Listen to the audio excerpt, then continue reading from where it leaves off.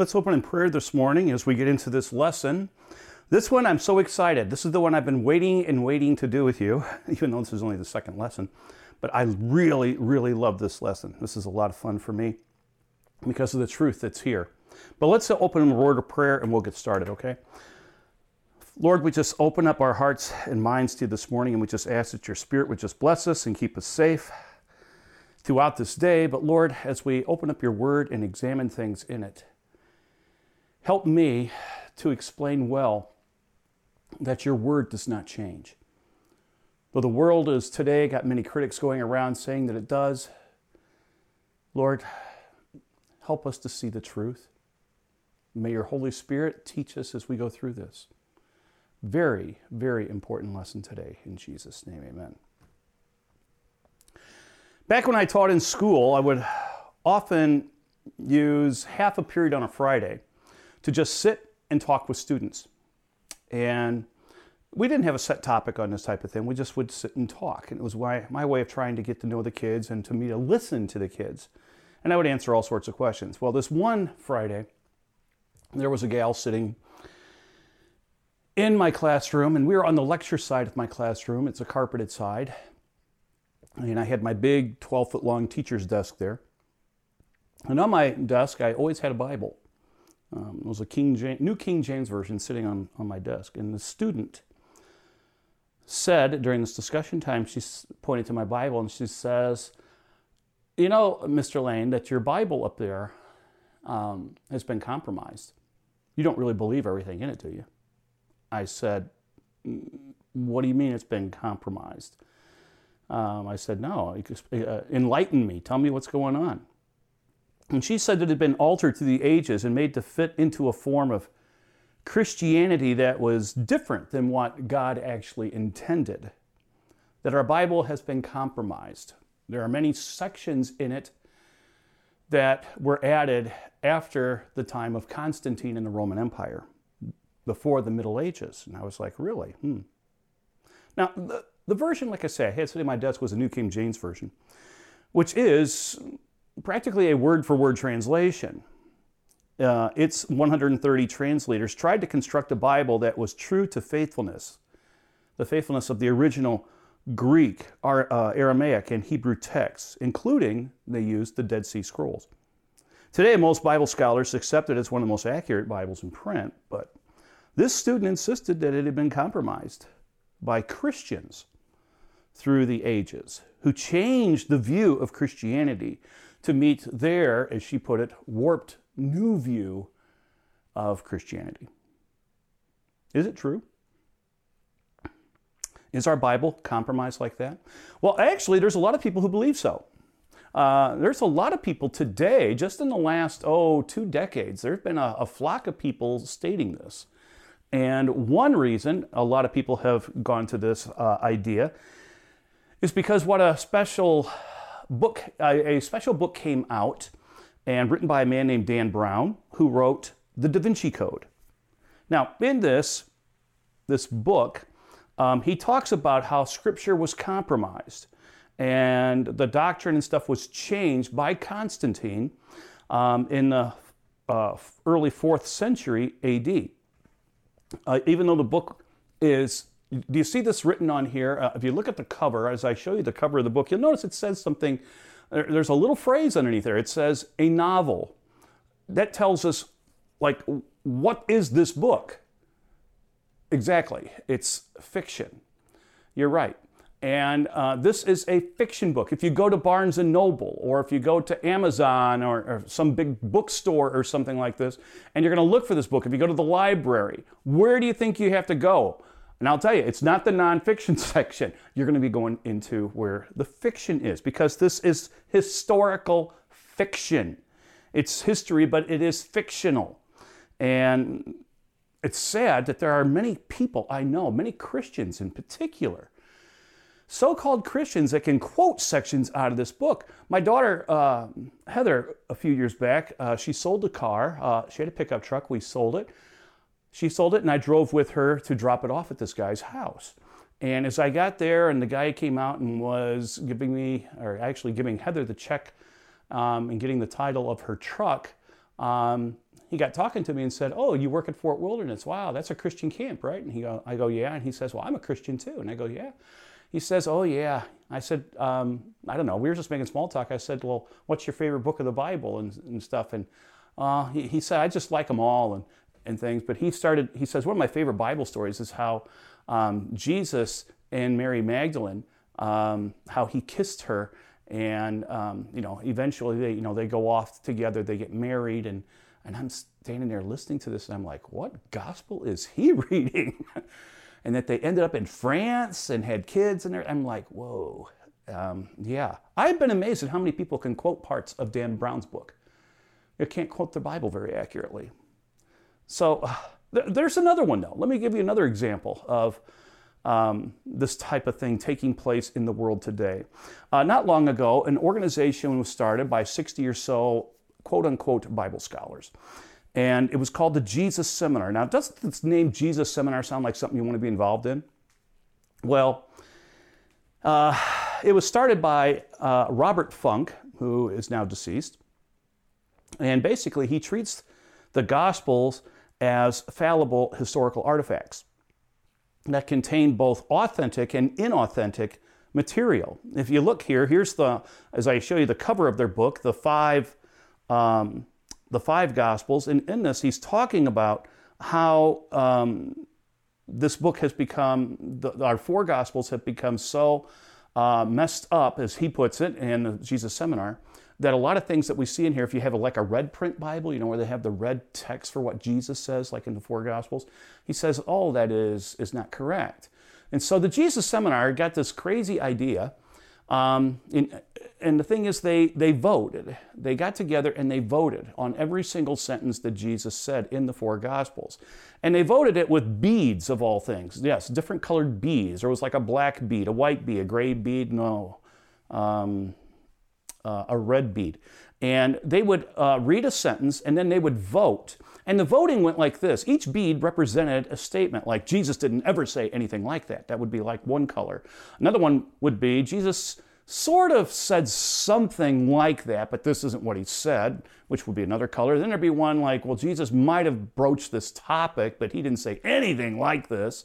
And then the fourth one, the bead represented, would be that this Jesus never said anything like it at all. So they had these different colors. Okay, if Jesus said it, it would be one color. If Jesus said nothing like it, it would be a different color, etc. And what they did is they basically just sat there, these 60 people sat there and read each verse in the Bible, and then they would hold up a bead.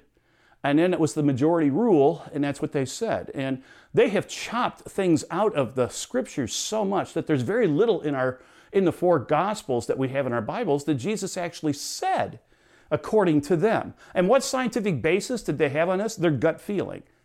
That's it. There was no real scientific basis. But people have really jumped on this. And what's fascinating to me is like CNN, ABC, CBS, all these different news broadcasting networks, what they do at Christmas time and Easter time, they always hold these little specials, like at Christmas.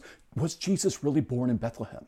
Or did Jesus really live in Nazareth? Or at Easter time they might have, did Jesus really die on the cross? Or did Jesus really rise from the dead? And the thing is, they run some really nice sounding specials during these seasons. But the problem is, if you ever watch these things, and I have quite a few of them on the tape, VHS tape here. Yeah, VHS, I'm old. There are some VHS tapes behind the screen here in the lab that has a lot of these things on here. And what's fascinating to me is that the Bible experts, quote unquote, Bible experts that these broadcast companies use are not people like Charles Swindoll or John MacArthur or Dr. David Jeremiah. It's not people like that. It's people like John Dominique Crossan, who is the leader now, one of the primary leaders of the Jesus Seminar, because Robert Funk has died. But let me just give you a quote right from John Dominique Crossan. Now, he is a former priest, but he says that the Bible has been totally compromised. The New Testament Gospels in particular, Jesus never said hardly any of this stuff. But let me just quote him as he was talking one time. Quote, "My point, once again, is not that those ancient people told literal stories and were now smart enough to take them symbolically, but that they told them symbolically and we are now dumb enough to take them literally, unquote.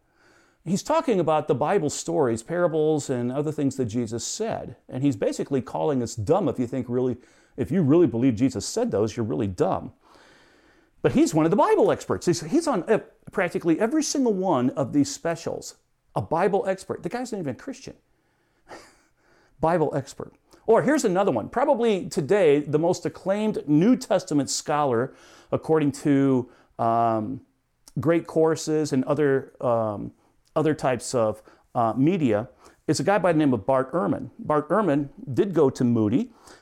He's a New Testament scholar at the University of North Carolina, Chapel Hill. He's made a career, though, with best-selling books like this one here, Misquoting Jesus, the story behind who changed the Bible and why. Or here's another bestseller, The Orthodox Corruption of Scripture. What affects the early Christological commentaries as it's talking about with the New Testament, how Scripture has been totally corrupted in a deliberate form is what he's talking about here. And he's got another one. I have a copy sitting on my desk over there, The Lost Gospels. The Lost Gospels. These are Gospels that did not make it into the New Testament. And he's a frequently sought after speaker and is featured on many TV specials. He's often called an expert of the New Testament. Frequently, you'll see him on programs, and they always put him down expert of the New Testament. Many universities consider him the top expert on the New Testament. And he too frequently teaches that the Bible, used by evangelicals like the New King James, New American Standard, the English Standard, etc., are not accurate. Let me give you a quote from him also, from Bart Ehrman. He says, quote, "Can historians prove that Jesus was raised from the dead? I always argued that. No one can prove it. Are the gospel accounts of Jesus reliable? No, not completely. Does the Bible provide an adequate answer to why there is suffering? No, not really," unquote. Yeah, this guy's a Bible expert. So how accurate is our Bible? Has the Word of God been changed? I mean, a lot of people say it has. Or it's an old book. It's been carried by so many traditions of oral tradition being handed down. There's got to be a lot of errors in it. Well, if it is, we have to ask this question. And this is a valid question. Is it inaccurate and foolhardy to place our trust and faith in the Word of God? Because if it has been compromised, we've got to be a bunch of idiots. Or as John Dominic Crossan says, we're dumb. So, to answer these questions, I first of all called up the Evangelical Christian Publishers Association. Now, this was back in April when I was writing this. And I asked them, what are the 5 best-selling versions of the Bible? In order. Well, the number one version, they said, this is in April of 2017, the number one version is the New International Version, the NIV. The second best-selling translation is the New Living Translation, the NLT. Then there's the King James Version, the KJV, which is or KJV, that's Russian. KJV, which is the old Shakespearean, whither thou goest type language. Then there's the New King James, like the one I used to have on my desk. And today, this one sort of shocked me. The English Standard Version has moved considerably. The last time I checked years ago, it was far down on the list. Now it's the 5th best-selling translation. And it's the one that you're sitting right now, sitting on my desk. And it's the one, if you've been watching on the presentations yesterday and as we go through today, it's the most used Bible I use for speaking to groups and stuff because, well, I'll explain why I love it so much. But here's a very good question. Now, this question was actually asked of me back, about 2 decades ago by a friend of mine on a marine biology trip, a colleague I worked with. And he says, Michael, there's one thing I just don't understand about you. If the Bible is the Word of God, how come there's so many versions of it? How can you put your faith into something like that? Because if it is the Word of God, then why are there so many different versions? Have you ever thought of that? We always say, well, the Bible's the Word of God. Then how come there's so many different translations of it? Well, let me explain that very simply. That's a very valid question to ask. And surprisingly, very, very few, even evangelical Christians, can answer this question. A matter of fact, just yesterday, I was having a conversation with a lady, and she asked the question, what's the biggest difference between the NIV and the ESV? Is there a major difference here I should be aware of? Yeah, there is. So let me explain what these are. You see, the NIV and the NLT, number 1 and number 2 in the bestsellers list, are both written in a style that basically is called thought-for-thought style. In other words, the scholars were looking at sections of the text, and they tried to think of, not transcribing it word by word, but by the thought. Many of you probably, I bet, raise your hands if you've taken a foreign language. Okay, most of you have. And there's 2 different ways you can translate something. If you hear a sentence, you can just formulate it in your own words, what the person is trying to say, and just put it in your own words like that. That's like a thought for thought. You're taking his thought, translating it into your thought like that. That's how it's going. You're just trying to make his thought, the original thought, understandable to the person. The second way of doing it would be to translate it literally word by word. Well, you see, one is going to be extremely accurate if you're going by word. The other one is more by thought. So you add things inside of the text that might not necessarily the same words be used in the text as what you're using if you're using a thought for thought. And what they did, please understand, I'm not bashing the NIV or the NLT. I'm just explaining to you how they were put together. I have an NIV sitting on my office desk by my computer right now. I use it frequently. But it does have limitations. And one of the limitations is that it is a thought for thought. I have actually heard sermons, I hate to say this, but I've heard sermons where a pastor is preaching off this one verse. His whole sermon is on this verse, and in this verse, he's using the NIV. In this verse, he's using the word atonement, or something like that. Yet the actual word atonement does not appear in the ancient text. I'm sitting here with a Greek New Testament, and it's not in there. It's a different word. It's like propitiation, that's not the same thing. So now what the pastor said was totally accurate. Everything he said about like on atonement was totally correct. The only problem is the verse he was using in the original Greek does not have that word in it. It was a different word. So you see, you can have some problems. But these scholars, when they did like the NIV, they tried to get in a mindset. For instance, if they're going to translate Mark, that day, they're working on Mark. They all came in, and there's over 100 scholars from many different denominations that are sitting here working on this, and they're saying, okay, in their minds, they're thinking, okay, I want to think like Mark. Mark wasn't that educated. He would speak in a less educated way than, say, like Luke or Paul, and they were trying to get in a mindset as they would take the Greek language here of the New Testament, the really old language, and they tried to put instead of going word by word, they just took, what's he saying? What's God really trying to just tell us? And then they write it down by the way Mark would do it. And that's how these things were done. So what you get then is some paraphrasing in the text. Now, if you have an NIV study Bible, many times it will tell you in the study notes below when something is being paraphrased. But you don't always know if you're just reading the Bible, reading an NIV Bible. One other thing I should just mention about these is the NIV was written on an 8th grade reading level, and the NLT is simpler. It's written on a 6th grade reading level. So trying to make it so the audience would be able to understand it. That's what they were doing. But that's how those two were put together. Now, the opposite side of that is like the King James, the New King James, the English Standard, and one I have not mentioned really yet, the New American Standard Version, commonly called the NASB.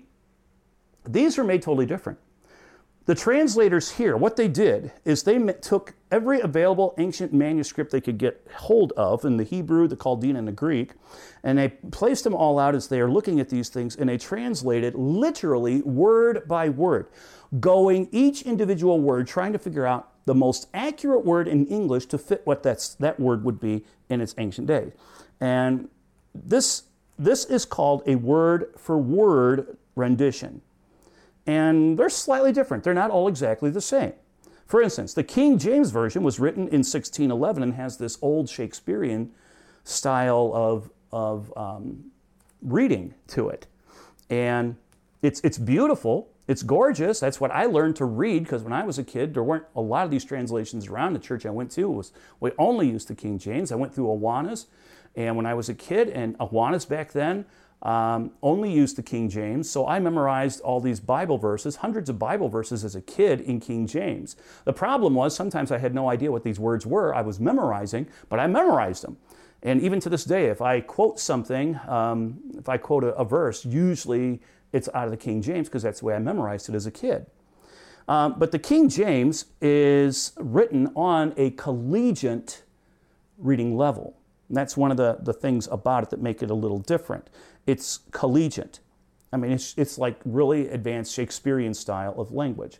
The New King James was written to try to stay as true to the Old King James as possible, but to just make it a more updated English language. Now, they too went back to ancient manuscripts and then went word by word trying to figure it out, but they really used the Old King James Version, the 1611 version. They used that primarily as their basis. In my opinion, they relied a little bit too heavily on that and not on the ancient manuscripts themselves. Even so, the New King James is an excellent translation.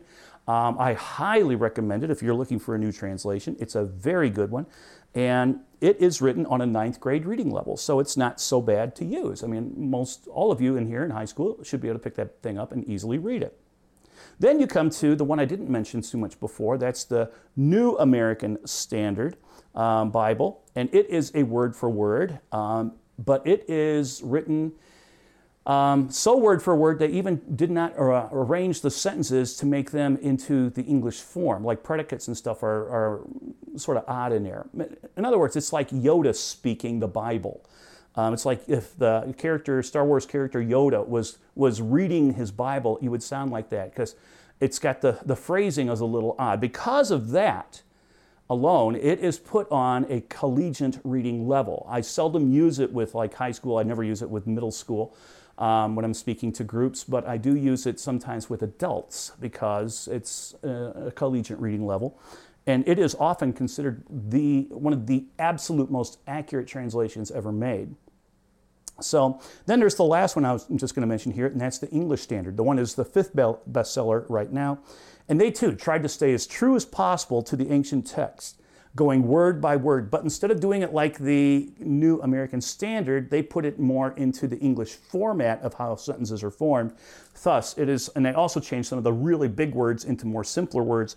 It's written on an 8th grade reading level. But now, we are faced with a very important question. Are these word-for-word translations accurate?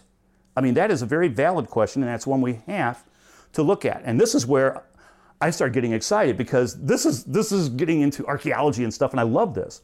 Did you know that the Bible is the most accurate book in the world? It's true. The most accurate book. If you go to any secular university, go to the head of the literature department, ask what is the most accurate book in existence, they will always tell you, 99.9% of the time, they're going to tell you the Bible. They might not believe in what the Bible says or anything, but they will say, yeah, it's the most accurate book. What is that? How can they say something like that? It's because, did you know that for like the New Testament alone, there's almost 25,000 ancient manuscripts and fragments of old manuscripts existing? Almost 25,000. And some of these date back to the time period of when these apostles were actually still living and writing this stuff. There's no gap of hundreds or thousands of years between when it was written to the earliest copy we have. Now, the second most accurate book, if you ask that question, will be Homer's Iliad. I believe there's like 635 ancient copies. 635 compared to almost 25,000. You see a difference here. Also, the oldest copy that we have of Homer's Iliad was written during the Middle Ages, well over 1,000, maybe 1,300 or 1,500 years after the death of Homer. So we're talking a long span of time from when he finished writing to the oldest copy we have. So how accurate is that? We don't know. But the Bible is the most accurate, more accurate than anything else. And when people say, well, how can you prove that? Well, let me show you something. As I pull this out of my cabinet, this is one of my favorite possessions. My wife bought me this for Christmas last year. It's not original. This is a museum copy, but this is called the P52 manuscript. Do you see this? It's a piece of papyrus, and it's written on both sides. So this is not a scroll. This is a codex. It's a book.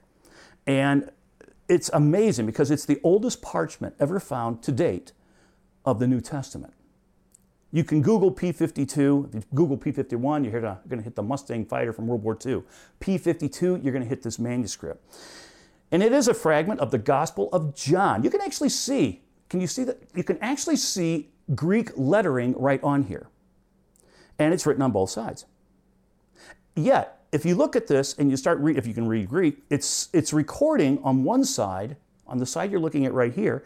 This is John chapter 18, verses 31 through 33. If you turn it over, it's the same chapter 18, but verses 37 and 38. Now, most scholars date this fragment around 100 to 150 AD. John was probably still alive at the time of this. Now, we don't have any idea if John actually penned this, though it is possible.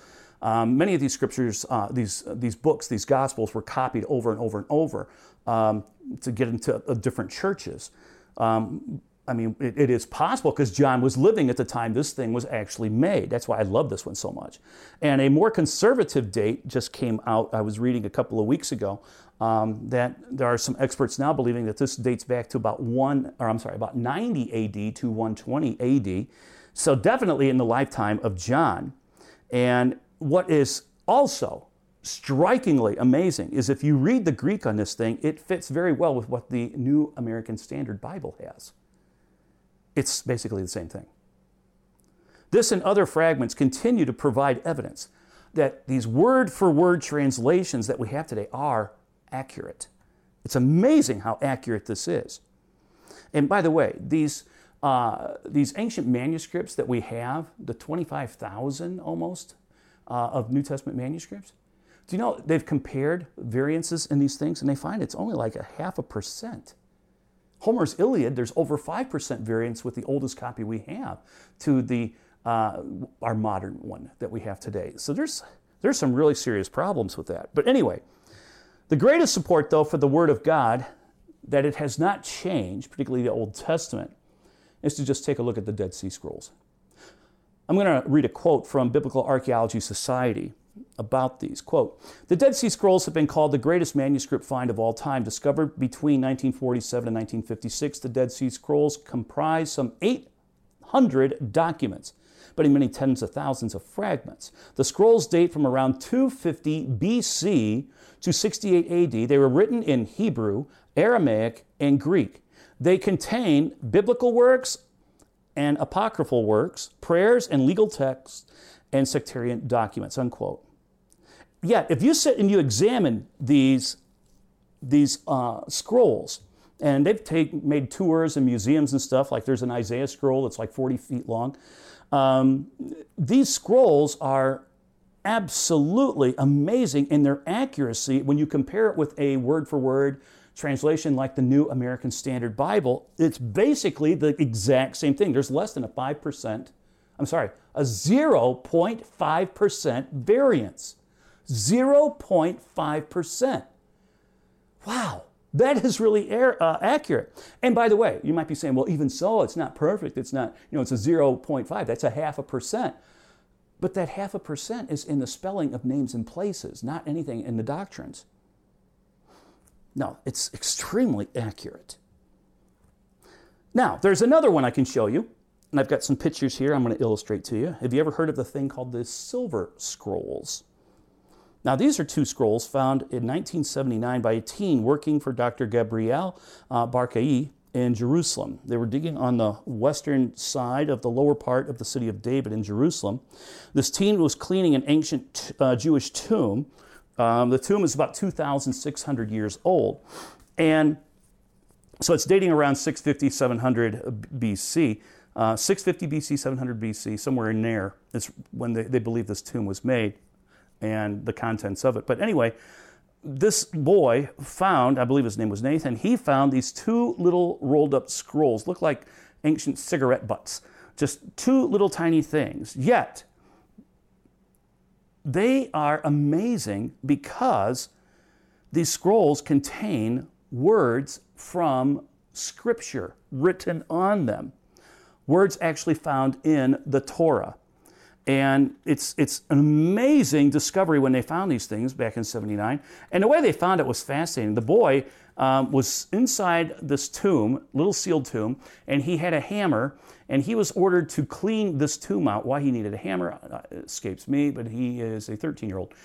Anyway, he starts banging on the floor, and the floor gave way, and he fell down into a chamber with like 95 skeletons and all sorts of other things. It was a family tomb. And he found these two little scrolls. They were pieces of silver beaten like to the thinness of aluminum foil and then inscribed on there. And this is what is inscribed on these scrolls. Quote, "The Lord bless you and keep you. The Lord make his face shine on you and be gracious to you.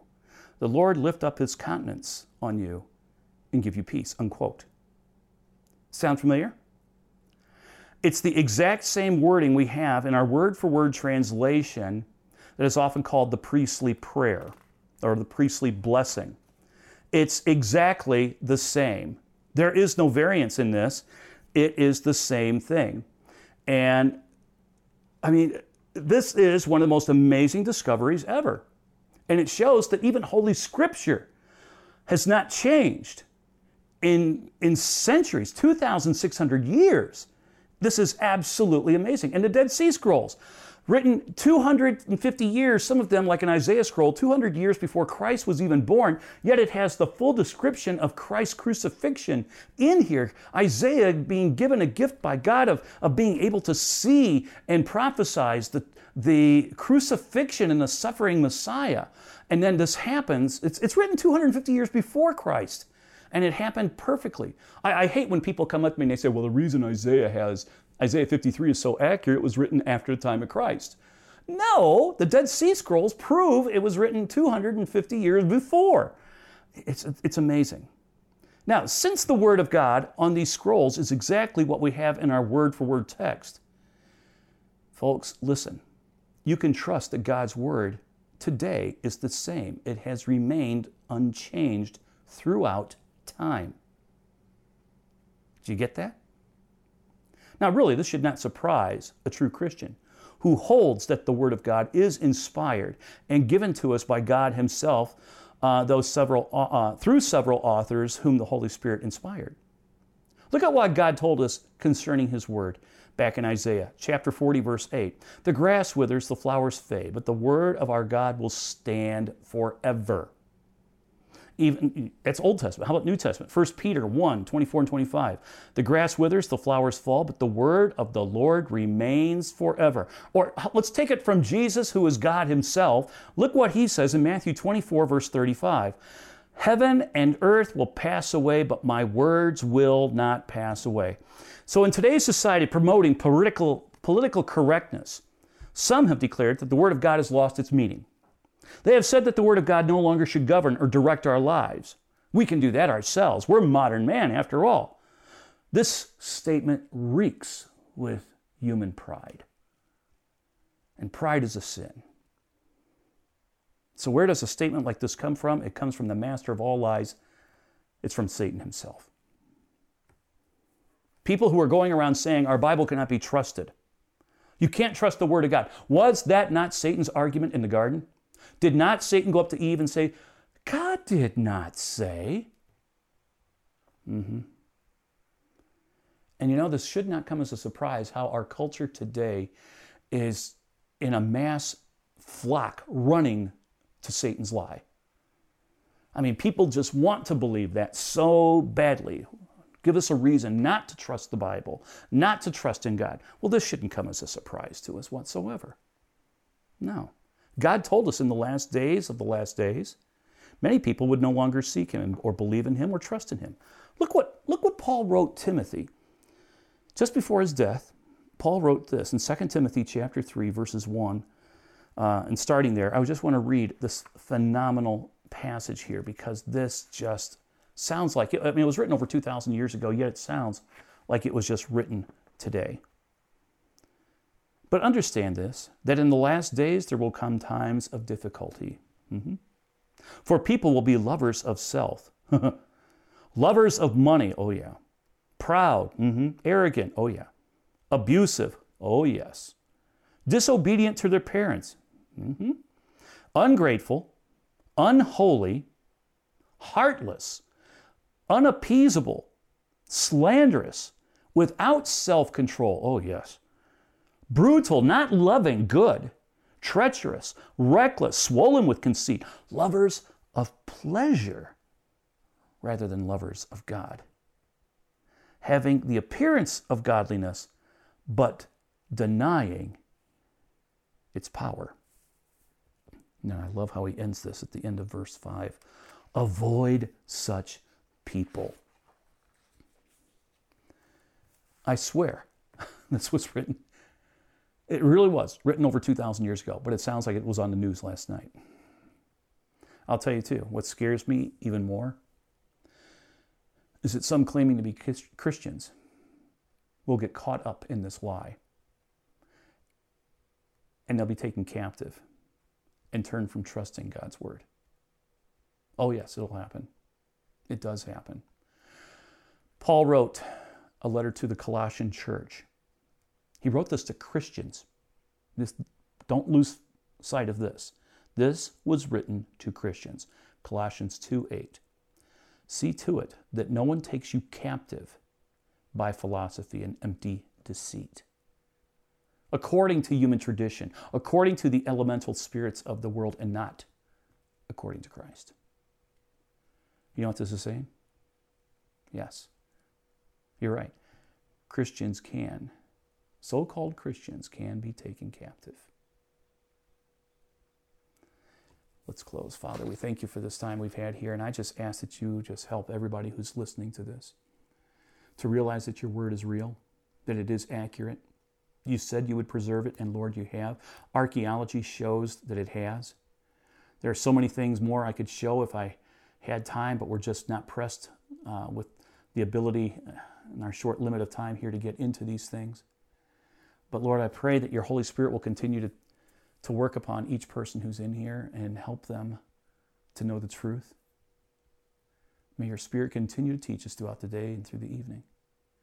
And when we go to bed tonight, Lord, Holy Spirit, please bring it up to our minds and let us meditate upon this when we sleep and as we go to sleep in Jesus' name.